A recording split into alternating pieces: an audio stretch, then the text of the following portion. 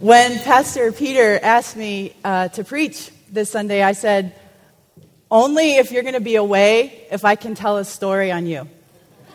Okay? I knew Peter when nobody knew who Peter was. Okay? So let's just get that straight.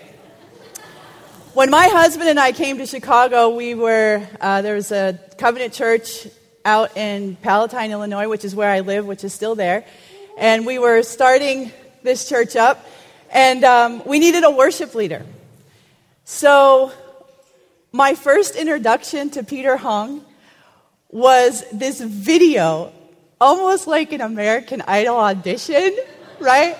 Where this guy is on this video playing his guitar and singing his heart out to Jesus, and his hair's all spiked up everywhere, right? Do you remember that look? Some of you have been around long enough. And now what's he got, like that faux hawk thing going on right now? Yeah. So this was like in the spiky days. This was the spiky days. And I'm thinking to myself, who is this guy? Like, are you kidding me? Who is this guy? And so, we watched a little bit more, and I looked at my husband. I'm like, really? Like, really? He's going to lead worship at our church? Right? So we got to meet him and meet Jenny, and I'm telling you, my husband and Peter could not be more radically different people. But when God does something and brings people together, it has been just this amazing friendship that we've had for 10 years. And now Peter's got little kids. When we first knew him, our kids were little, and so now I go to his house and I'm like, oh, are they being naughty, Peter? Oh, sorry. That's the way it goes.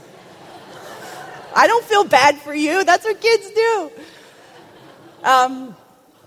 But it is a privilege, and I'm quite well aware that Peter doesn't let anybody come and speak to his church.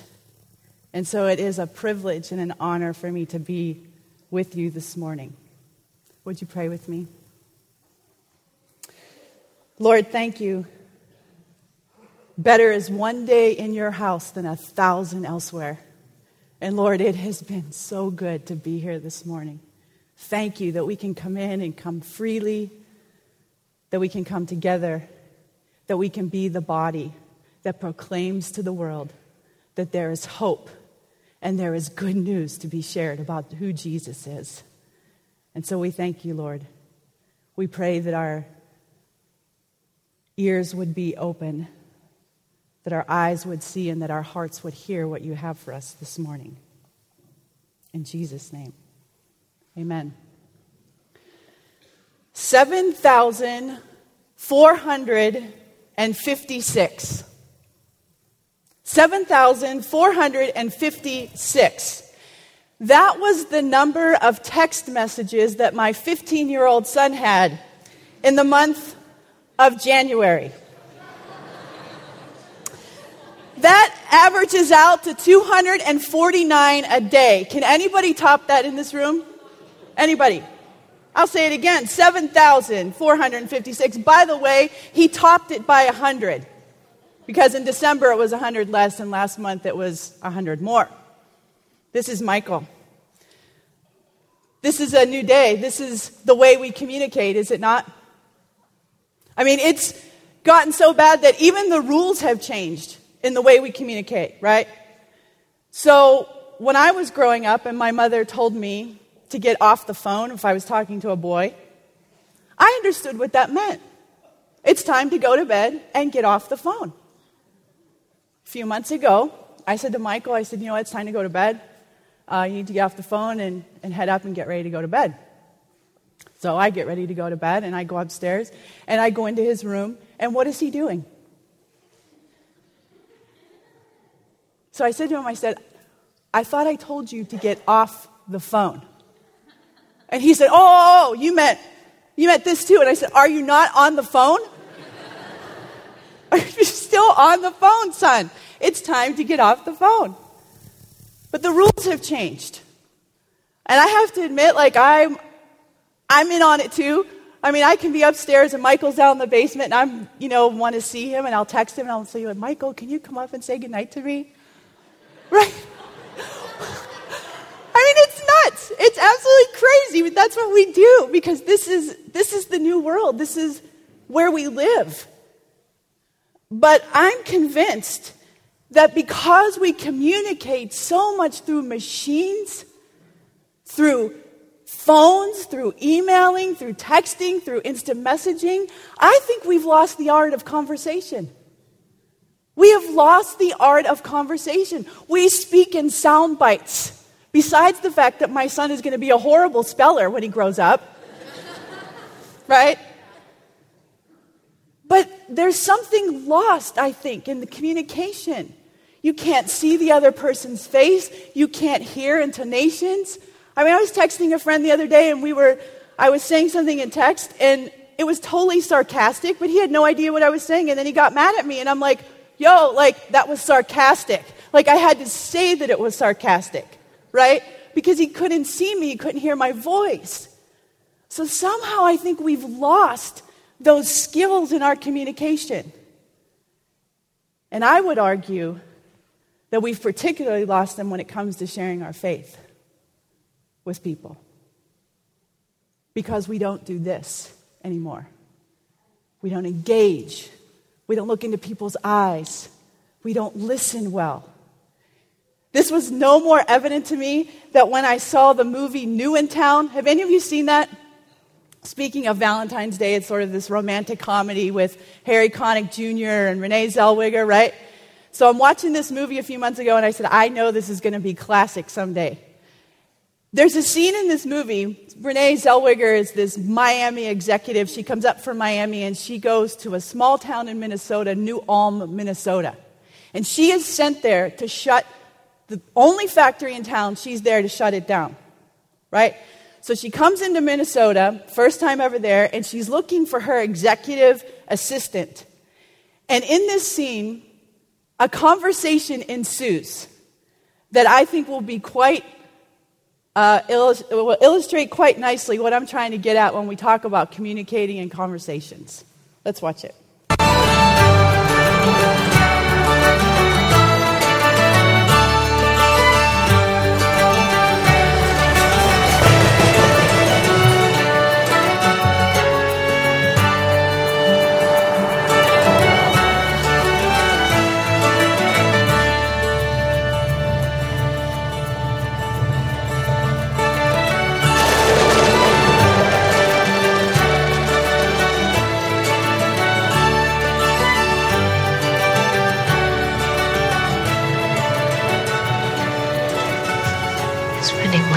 Theme park.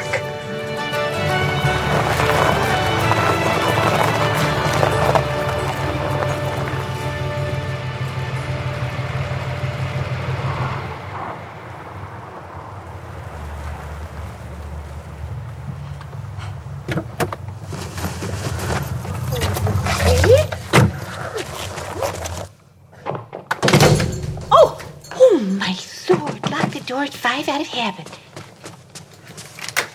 Can we help you? Oh, yeah. I'm looking for Blanche Gunderson. My assistant, Kathy, called. You must be Miss Hill. I'm Blanche Gunderson. You're my executive assistant? Oh, heavens no. I'm just a secretary. Did you need me to find you one of those? We'll see. What you need to find is a place to live. Right. So, this is your realtor, Trudy. Trudy Van Uden at your service. That's with 2 U's, a W, not a W. I'll drive, and then Trudy say you're following Miss Hill. Oh, good idea. Oh, your luggage all matches. That's so nice.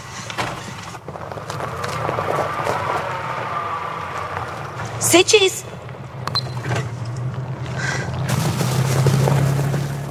Are you Scrapper? Excuse me? Oh, there's Merle. Hey, Merle. That's our mailman, Merle. That's what we call him, Mailman Merle, because he delivers the mail, and he's our mailman. So, you know. Oh, yeah. Do you keep a scrapbook? Because I do. I'm a scrapper, see. We even got a club. I got a mini in my bag here. Okay, so this here's our dog, Winston Churchill. He's dead. He was a bit of a drooler, I'm afraid.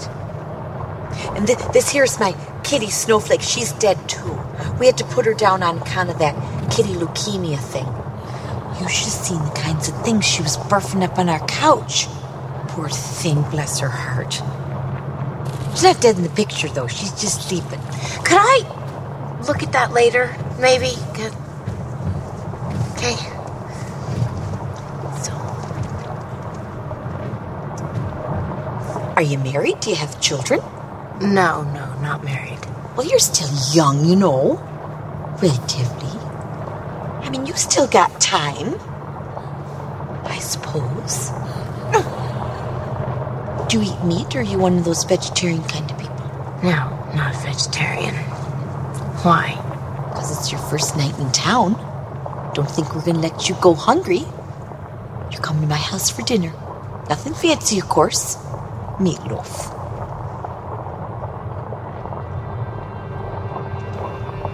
Do you mind if I ask you a personal question?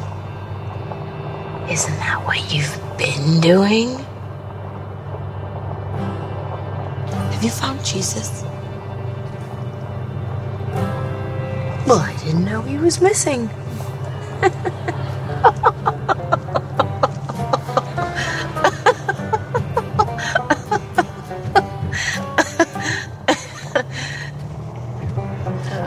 It was just a joke. Normally we don't joke about Jesus around here. But I can see how you think that was sort of funny. Imagine Jesus gone missing. Imagine. Okay, thanks. Wow. There are just so many things wrong with that conversation on so many levels, right? But I wonder often if that's how we have viewed sharing our faith with people, or how we've thought about evangelism. There's often this one-sided conversation where it's more like a monologue than a dialogue, where it's the Christian that's doing all the talking and none of the listening, and not even really asking good questions, using exclusive language like, "Are you a scrapper?" Who knows what that means? No sense of who this woman is or where she's been or what she might be feeling coming into a situation like this. I've shown that before, and some people have said to me, "Oh, but Lisa, she was trying. She was trying to be welcoming, trying to be hospitable." Yeah, maybe. But just not connecting. There's just no connection there. And then she lays the bomb on her, right? Have you found Jesus? And then did you notice? She was offended by the response. She was offended by the response.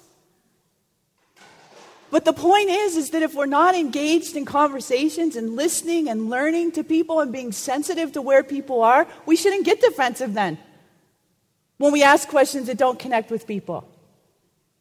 But we do.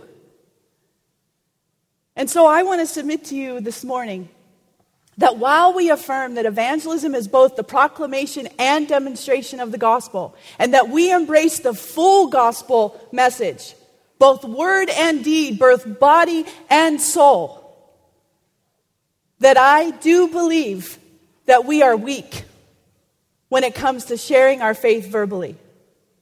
And I think there's all kinds of reasons for that. I think we've believed myths.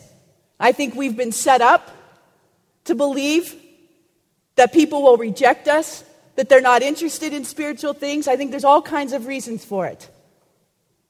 But I think that we're going to learn this morning from Philip and the Ethiopian eunuch in the book of Acts that there are good ways to have conversations with people. Missional conversations. Conversations that lead to Jesus. And so if you would you turn with me in the book of Acts chapter 8.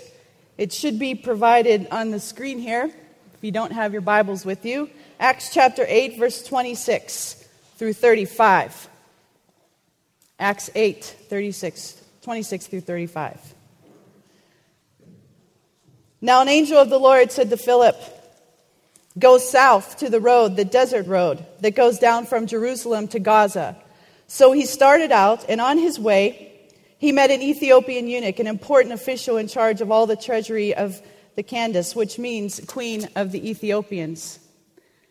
This man had gone to Jerusalem to worship, and on his way home was sitting in his chariot reading the book of Isaiah the prophet.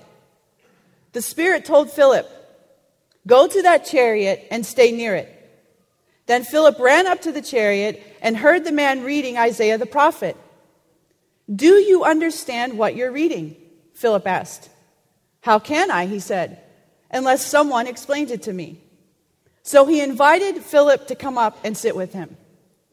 This is the passage of Scripture the eunuch was reading. He was led like a sheep to the slaughter, and as a lamb before its shearer is silent, so he did not open his mouth.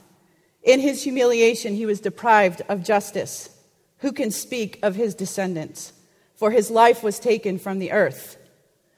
The eunuch asked Philip, "Tell me, please, who is the prophet talking about? Himself or someone else?" Then Philip began with that very passage of Scripture and told him the good news about Jesus. Now, I understand you went through a series on the book of Acts, so perhaps maybe just a little refresher course as to where we are in Acts chapter 8.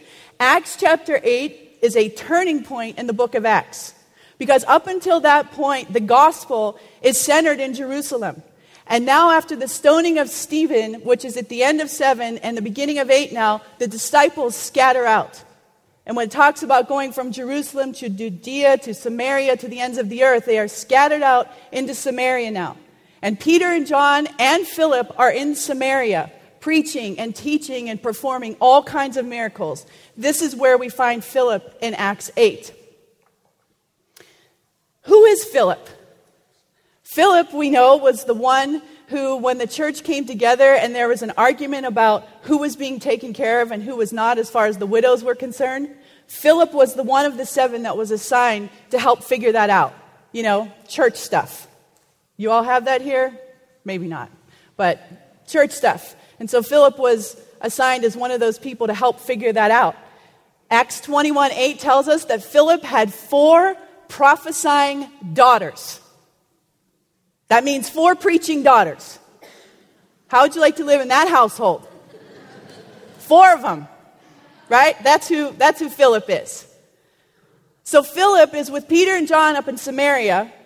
They go back to Jerusalem, and now in Acts 26, we're going to see how Philip is led and really what a missional conversation is about. Verse 26. It says, "Now an angel of the Lord said to Philip, 'Go south to the road, the desert road that goes down from Jerusalem to Gaza.'" The first thing that we need to remember when we're going to talk to people about Jesus is to be led by the Holy Spirit. To be led by the Holy Spirit. Now, when you read that sentence, it might not mean very much to you, right? About where he was, but he was in Samaria, which was north. And then he went to Jerusalem, which is another 35 miles. And then he was told by an angel of the Lord to go to Gaza now, which is another 48 miles from where he was, from Samaria to Jerusalem to Gaza. Do you get the picture?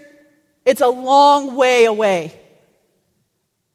But the angel of the Lord tells him to go south on the desert road. Does this sound like an opportunity to you?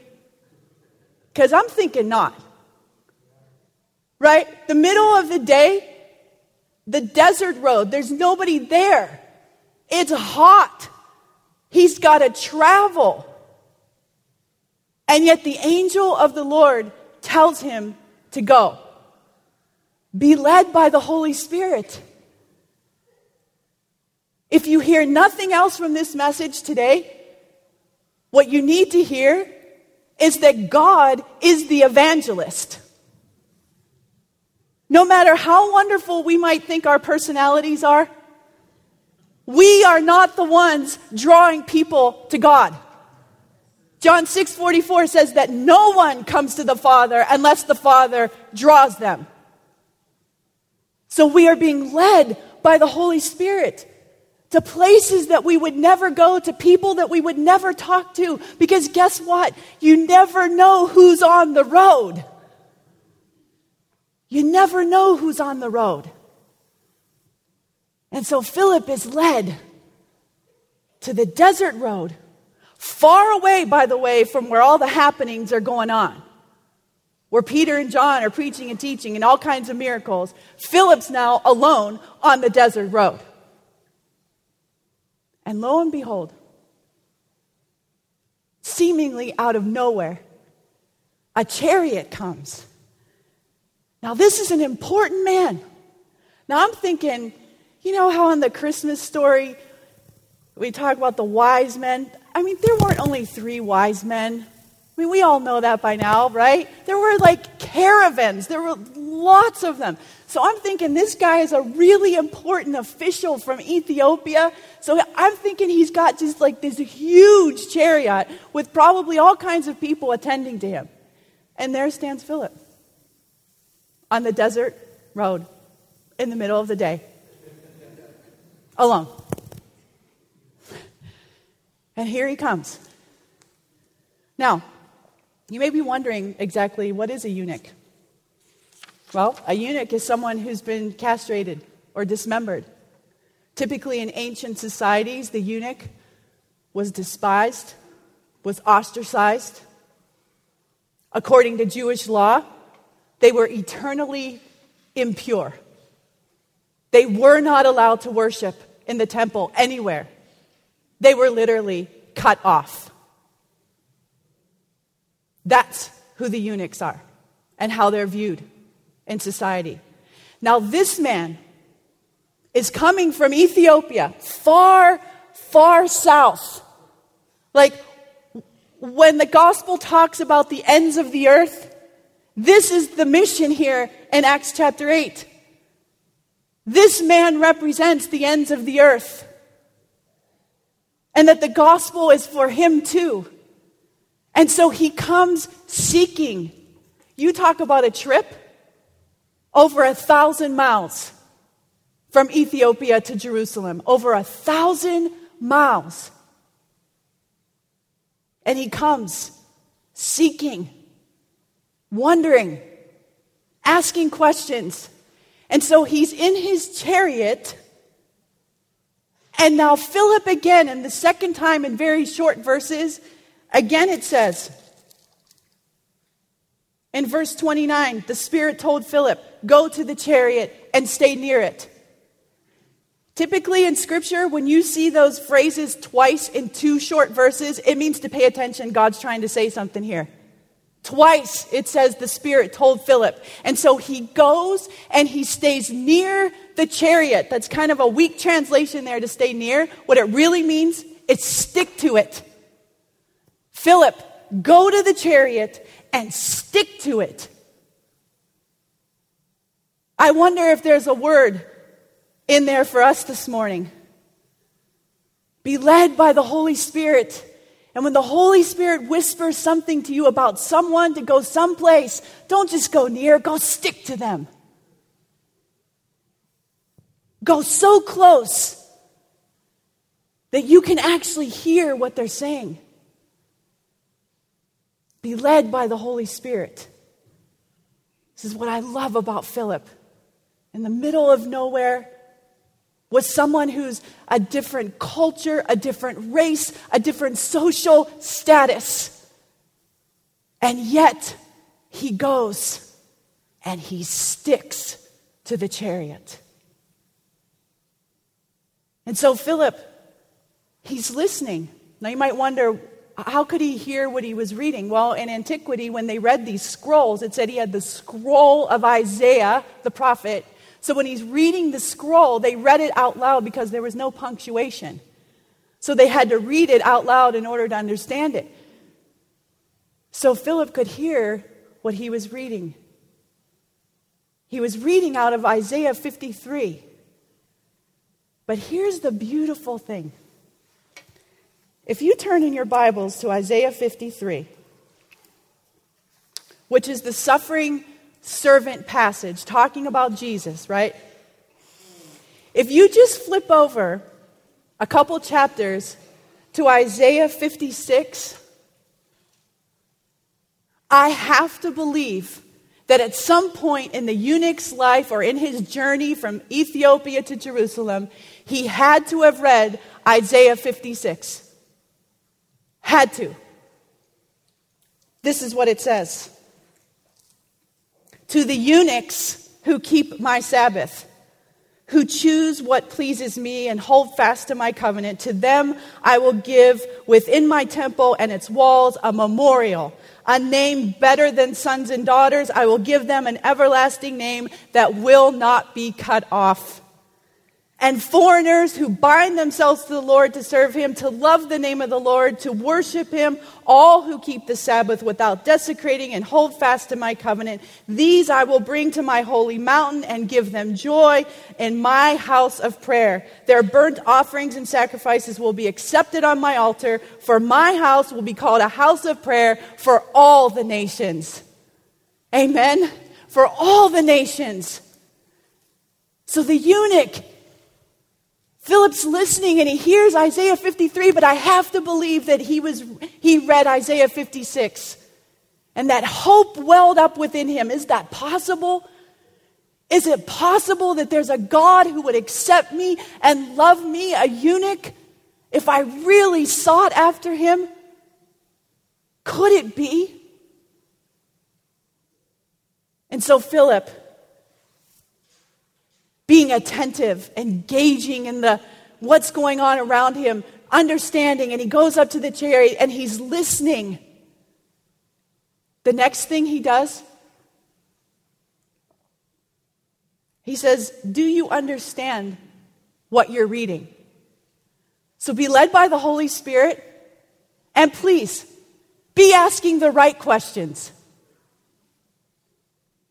Do you understand what you're reading?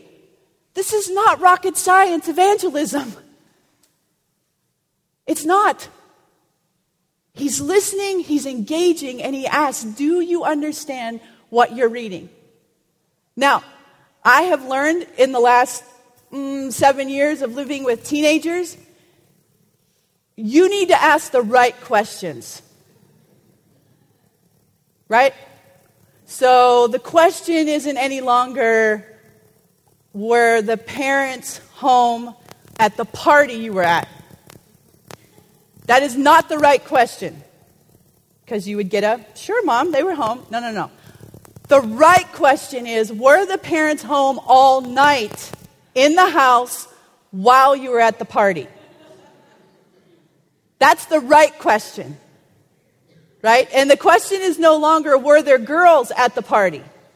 Oh, there were girls at the party. Well, no problem. No. The right question is, were you making out with any of those girls at the party?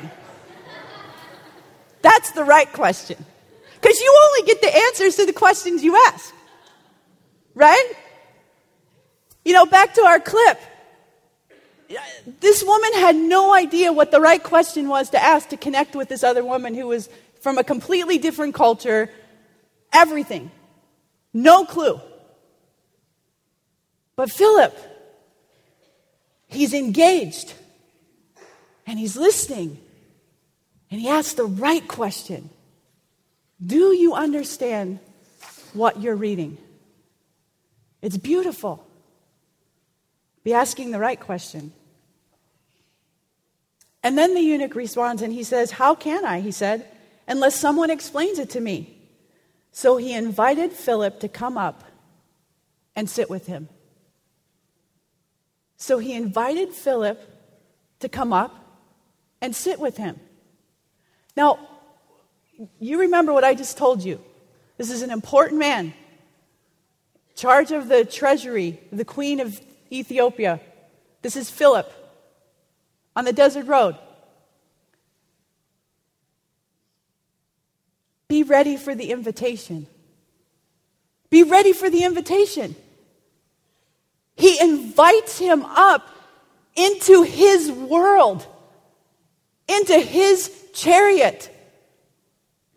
I swear, we don't think that people who don't go to church or who don't know Jesus, that they're never going to invite us into their world. That somehow the walls are just going to be there and they'll never let us in. Clearly, Philip was invited up. Clearly, Paul in Acts 17, when he was in Athens, and he's speaking to all the very intelligent philosophers of the day, they invite him into their circle. And they say to him, what are these things that you're talking about? We've never heard these things before. We want to know more. He's invited in. And so my question is, as Christians, as believers, as followers of Jesus, are we being invited in to our friends' lives? Are we being invited in? And I'm not just talking about, once a month or, casual conversation. I'm talking about being invited into their world. That genuine, that you know what, I really like you. I like being around you. I like what this friendship has to offer. I'm telling you, when people know that we're genuine and that we're real and that actually following Jesus makes a difference in our life, you get invited in. You do. My good friend Linda, who I've been walking with for 8 years now, it's amazing, the picture of it. When Michael would stay over at Stephen's house, her son, the first year I would go to pick Michael up and I was at the door. Oh, hi, how are you? Good, nice to see you. Did the boys have a good time? Yeah. The next year I would go to pick Michael up. Oh, Lisa, why don't you come back into the kitchen for some coffee? Okay, that would be great. So back into the kitchen I go. And then a year later, I was invited to the backyard for a barbecue. Right? Do you see the picture though? 8 years. First the doorway, then the kitchen. She's slowly letting me into her life until last week, when her father went into the hospital for a routine surgery and had a stroke on the table.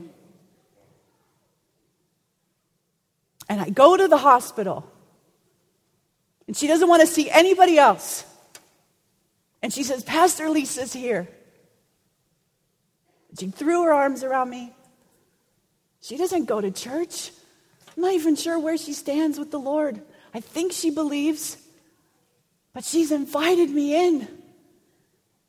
It's a privilege. People will let us in. We have to be willing to be led by the Holy Spirit, to go to the road where we don't want to go, to the people that we maybe don't want to go to, and to engage and listen, and be sensitive,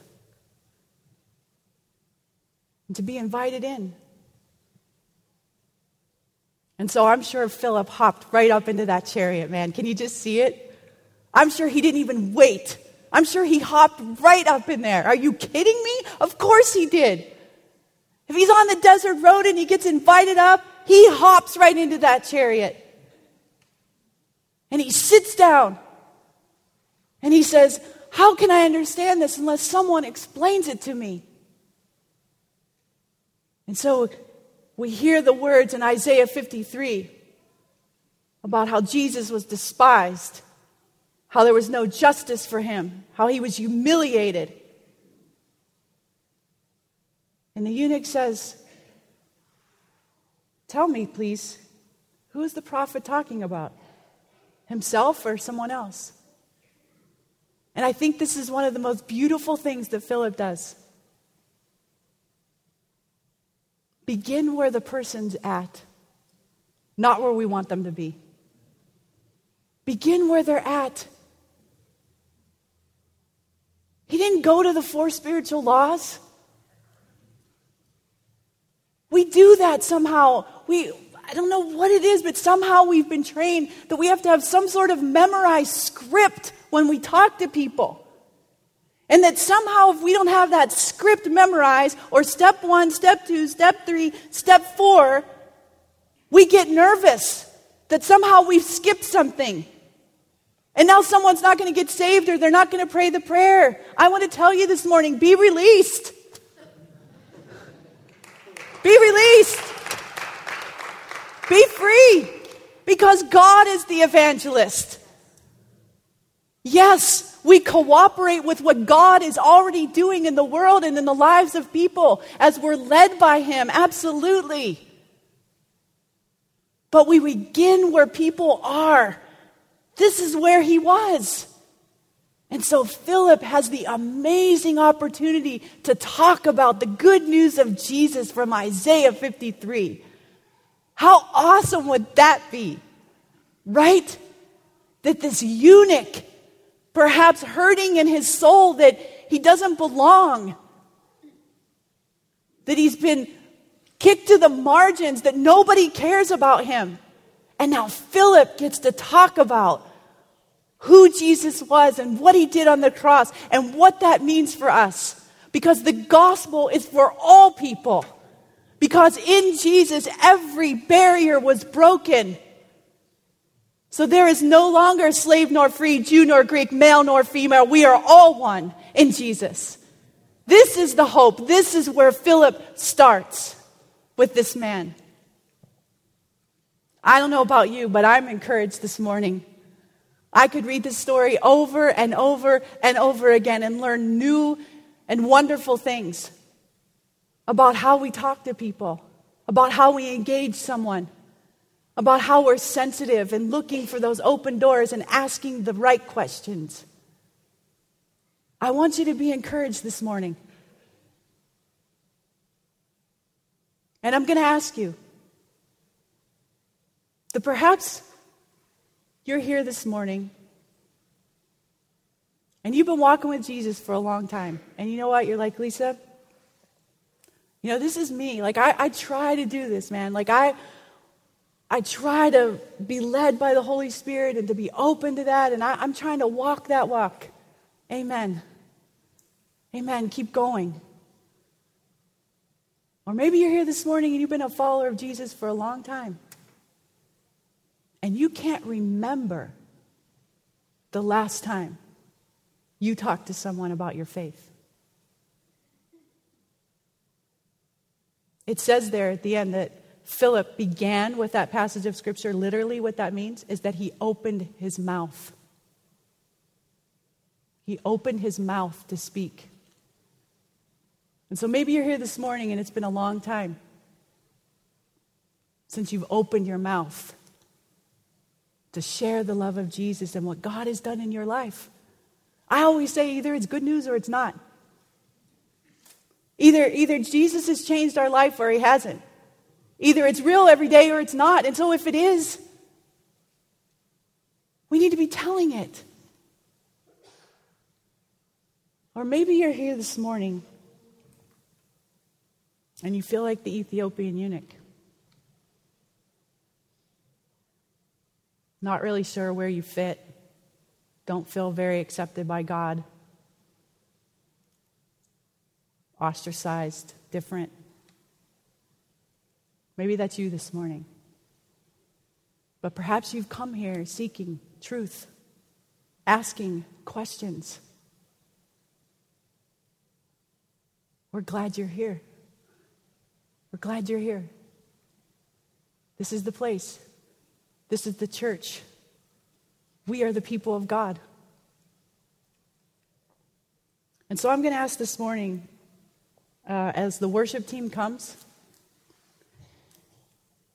if you see yourself in any one of those three places that you say, yes, Lisa, I'm trying to listen to the Holy Spirit and walk with Jesus. Or you say, you know what, I've been a Christian for a long time. I haven't opened my mouth to anybody in a long time. Or perhaps you're the eunuch this morning. I'm going to ask you to do something. As the worship team plays, I'm just going to ask you to stand where you are. This is between you and God. Perhaps this is a commitment that you'll make going into Lent. You'll say, yes, Lord. I will be led by your Spirit. Lead me. Help me to be sensitive to the people around me. And if I'm seeking this morning the truth, God, show me your truth this morning. So I'm going to ask you, if you will, if you'll just stand where you are, and I just want to pray for you.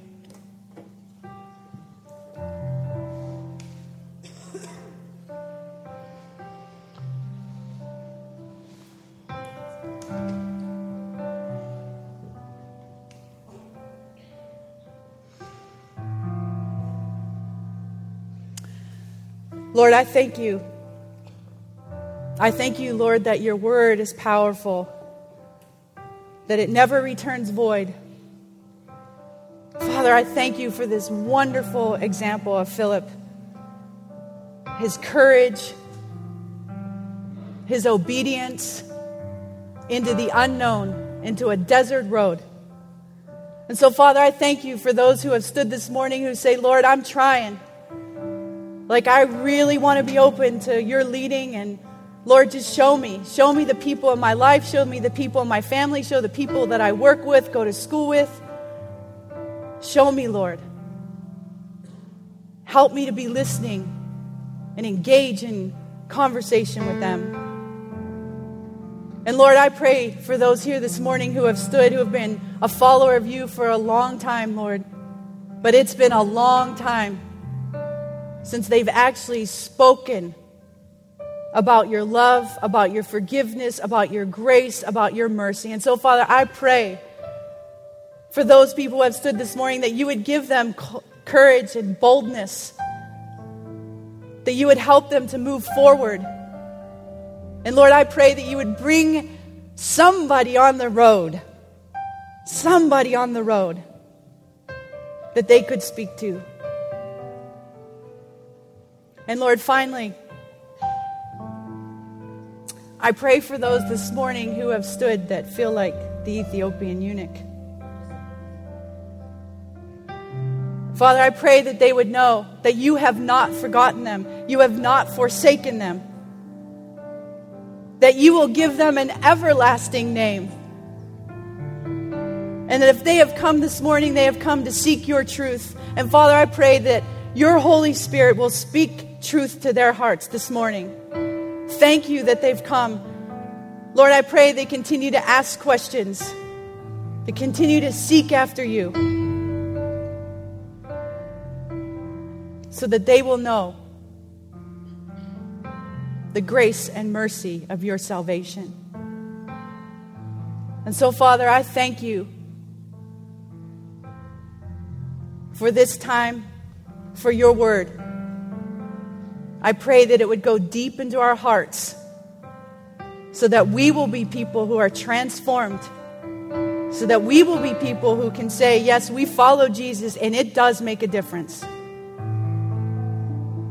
We pray and ask all these things in the name of the Father and of the Son and of the Holy Spirit.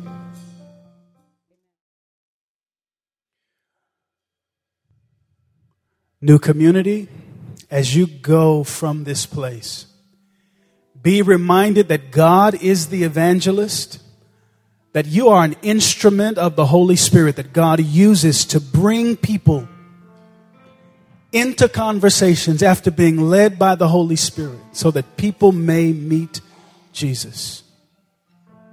Be reminded that by God's grace, men and women come to know Him because of the conversations you have. May God show you His way this week. Would you help me thank Lisa Orris for having been here today? Thank you, Pastor Lisa.